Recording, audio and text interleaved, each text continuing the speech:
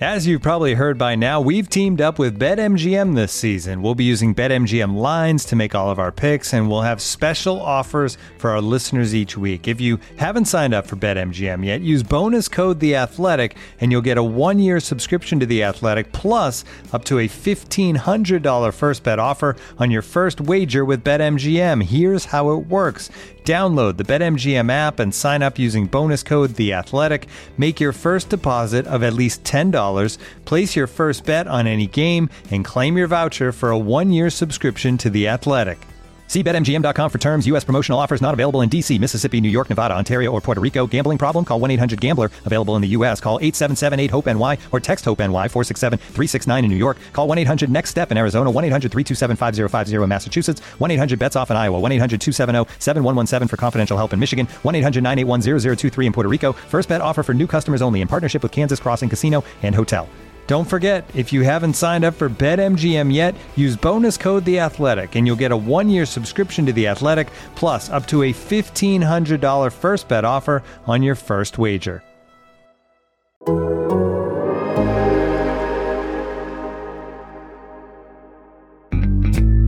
Wrapping up Week 4 Sunday action on this episode of Fantasy Football in 15.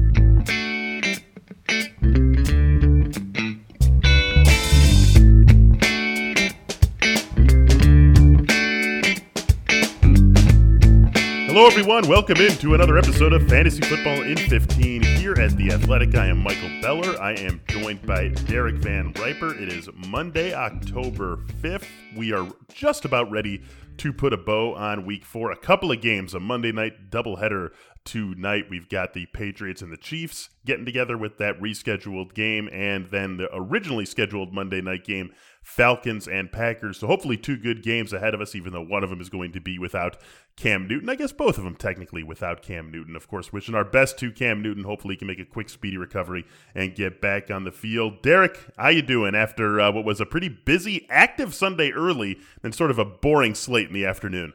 Yeah, that was not a good afternoon slate. And obviously it would have had Chiefs-Patriots if it not for the circumstances that changed over the weekend. That would have been the game everybody was excited about. It probably would have lived up to expectations, and hopefully we'll get to see that go off here tonight.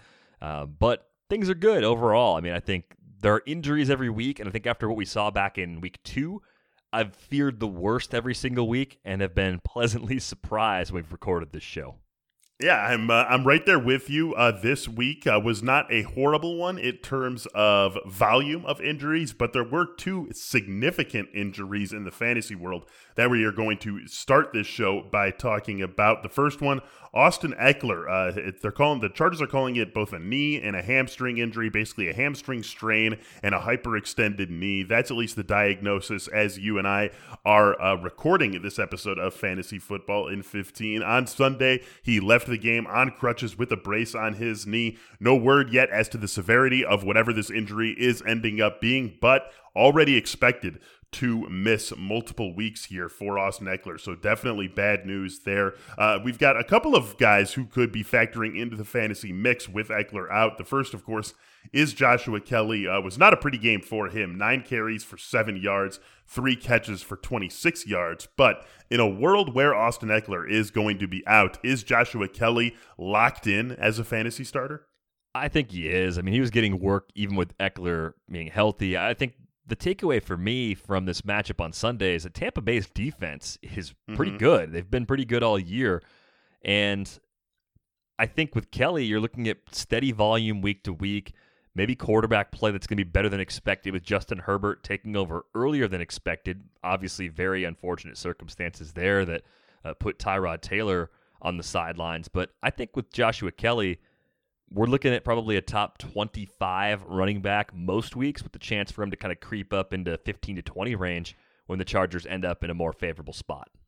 Yeah, definitely on the Buccaneers really quickly. That's a run defense that is legit. And that was true last year. Even when they weren't a very good team and they were giving up a lot of points, they weren't really giving up much on the ground. You could throw on them, and Justin Herbert did throw on them in Week 4, and we'll talk about that in a second here. But that is a very good run defense that you're going to have in mind whenever your running backs go up against the Buccaneers. I agree with you on Joshua Kelly. He's probably going to fit into that RB2 range. I'm still not sure what the receiving upside is going to be for him without Austin Ekeler, but the volume's going to be there for him. At least we should expect it to be there for him week in and week out while Eckler is out. So if you already have had Joshua Kelly, he's probably been someone who's been on your flex radar every week. Maybe you haven't been starting him, but without Eckler, you're probably just going to be plugging him into that lineup and letting him run free. Justin Jackson, of course, is now going to have a larger role, we expect, for the Chargers with Eckler out. For me, Derek, not really a priority ad, and I'm not sure how robust the waiver wire is going to be this week. I could see throwing a contingency bid at Justin Jackson, especially if I am running back needy, and now we have buys starting in week 5, but I just don't really see enough of a role for him. Unless Eckler's injury ends up being something that costs him a ton of time, I'm not going to be very interested in Justin Jackson on the wire this week. Yeah, I think the baseline skills are questionable, and I think the only thing that's up for grabs that I think is going to go to Kelly anyway is what Eckler does as a pass catcher. I think that's almost more of a scheme sort of adjustment where you expect the Chargers to throw to their running backs less as a group and maybe rely a little more heavily on Mike Williams once he gets back. Obviously, they rely a lot on Keenan Allen, maybe bump up the target load of Hunter Henry on a week-to-week basis as well. So I think it's like a 70-30 or 80-20 split touch-wise favoring Kelly at this point, and that limits the utility of Jackson to the very deepest of leagues, at least for the short term. All right, the other big running back injury on Sunday also happened in the early slate of games. This one also happened early in the game, and that was to Nick Chubb, left with a knee injury. He's got an MRI coming later today, but this is one that looked bad in real time. I was actually watching the game as it happened, and he was in pass protection and got rolled up, an injury that we see happen time and time again to offensive linemen. This time, it got the running back in Nick Chubb. Kareem Hunt entered the game having missed a couple of practices this week. He was dealing with a groin injury of his own. Looked pretty good in the game. 11 carries for 71 yards and 2 touchdowns. D'Ernest Johnson came out of nowhere in this game to lead the Browns in rushing. 13 carries for 95 yards. We'll start with Kareem Hunt here. I mean, Derek, if Chubb is out for any amount of time, however many games he's out, he's out 1 game, he's out 5 games, whatever it is, Kareem Hunt is an RB1 for as long as Nick Chubb is out, right? I think so, because he already has the passing down work, and he would get at least half the carries, if not more. And I think the question you and I were kicking around before we started recording was how much of D'Ernest Johnson's role against the Cowboys was based on Hunt going into this game with a groin injury. And I think a decent bit of that is the explanation for why D'Ernest Johnson carried the ball 13 times. He ran well, 95 yards, had a long carry of 28. I mean, it was a good enough body of work to where I think he's clearly the guy over Dontrell Hilliard. But the question I have really is Johnson viable? I mean, compared to someone like Justin Jackson, sure, I would rather have Johnson as a short-term pickup, even though we don't know the extent of Chubb's injury at this time. Yeah, I'm not going too crazy for him either. I think it really is a product of Hunt having the groin injury coming into this game. You know, the Browns made all 4 of these running backs active for a reason. They didn't know Nick Chubb was going to get hurt. That was all, I think, a contingency for Kareem Hunt. So they didn't want to tax Hunt too much. And you'll remember this game, it got super interesting late. But for a while there, while Johnson was doing a lot of his damage, it looked like the Browns had that game totally in hand. So that was also, I think, part of him getting 13 carries. Looked great, like you said, looked very good while getting those 13 carries and piling up 95 yards. But gotta believe for as long as Nick Chubb is out, this is going to be a backfield that belongs probably not entirely, but largely to Kareem Hunt. And again, that's going to make him an RB1 for as long as Nick Chubb is on the sidelines. Looking for an assist with your credit card, but can't get a hold of anyone? Luckily, with 24/7 U.S.-based live customer service from Discover, everyone has the option to talk to a real person anytime, day or night. Yep, you heard that right. You can talk to a real human in customer service at any time. Sounds like a real game changer if you ask us. Make the right call and get the service you deserve with Discover. Limitations apply. See terms at discover.com/creditcard. Get ready for the greatest roast of all time, the Roast of Tom Brady, a Netflix live event happening May 5th. Hosted by Kevin Hart, the 7-time world champion gets his cleats held to the fire by famous friends and frenemies on an unforgettable night where everything is fair game. Tune in on May 5th at 5 p.m. Pacific time for the Roast of Tom Brady, live only on Netflix. All right, Derek, let's talk about some items of news coming out of Sunday's games. We were talking about Nick Chubb. Let's talk about that Browns offense as a whole, exploding for 49 points, the craziest two-point conversion you're ever going to see in your life, getting them to that 49 mark rather than 47 or 48. Do you have a sigh of relief now for Baker Mayfield, Odell Beckham, Jarvis Landry after seeing the way that this offense performed against a bad Dallas defense on Sunday?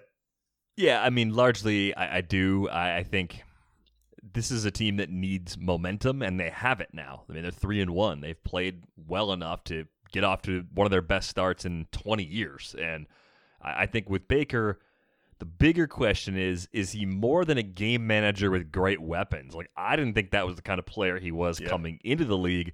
But you think about this way this team's built, even without Nick Chubb potentially for a couple of weeks, Kareem Hunt can be a top 5 running back, possibly. I mean, he could be that good. If given the volume. The job might be to just not turn the ball over, and that's something that Baker did against the Cowboys. He didn't turn the ball over, and that's huge. So is the ceiling top 10 offense as a whole? Is it top 10 running game, a sort of league average passing attack? My thought is it's more the latter, and that's the best for the Browns to win games. It's not necessarily the best for us as fantasy players. Part of the issue here for me, Jarvis Landry on multiple occasions has either told the media or has had people on the coaching staff tell the media that he has not been 100%. He is not completely recovered from hip surgery. So you don't have typical Landry.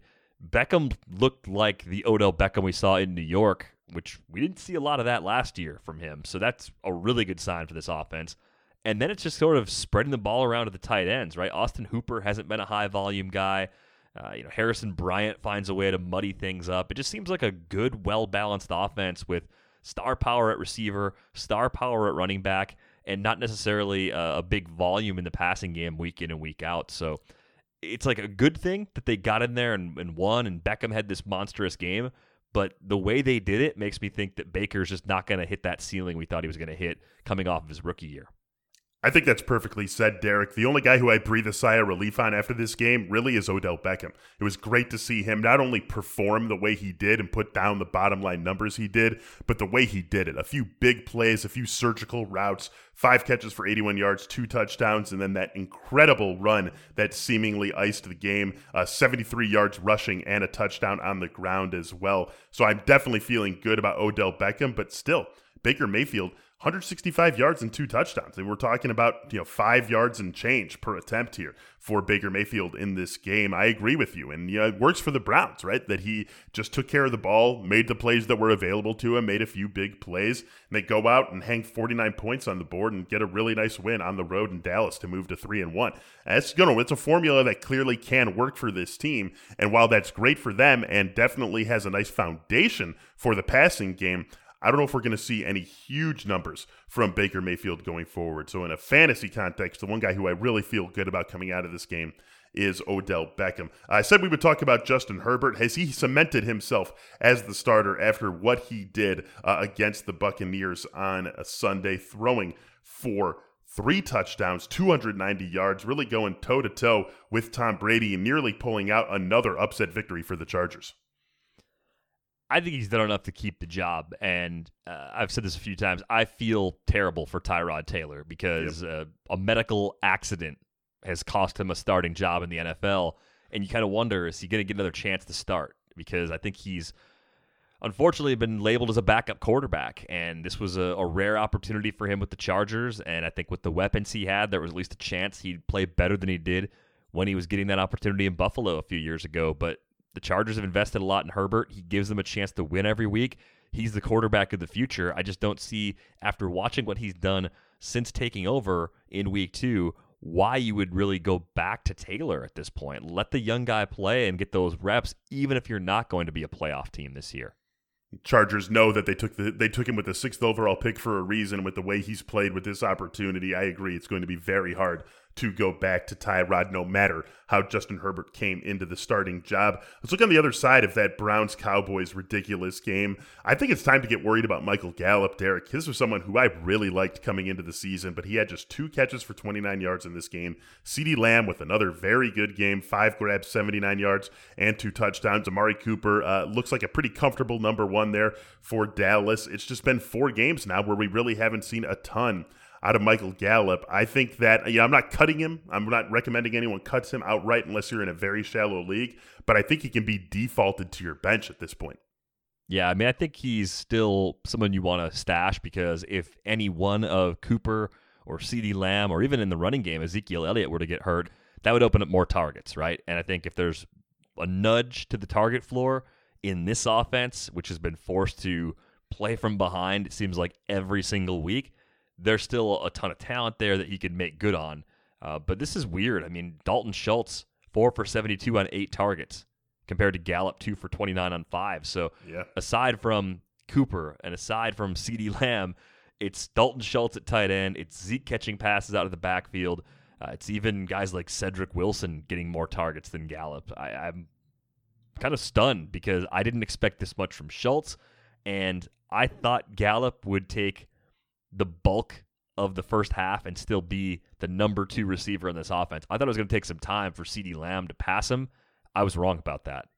Yeah, I was right there with you, and we should mention that Ezekiel Elliott is really throwing a wrench into this. He has at least a 10% target share in all 4 of Dallas's games this season, so he is getting a ton of work as a receiver, and it seems like Michael Gallup is maybe the biggest loser out of that pass-catching group. One more guy I want to talk about here, Justin Jefferson with another big game. Derek, 4 catches, 103 yards. He already has 8 catches of 20-plus yards on the season here. At this point, are you trusting Justin? I think I am because they had a clear need once Stephon Diggs left, and back-to-back weeks, Jefferson's been heavily involved.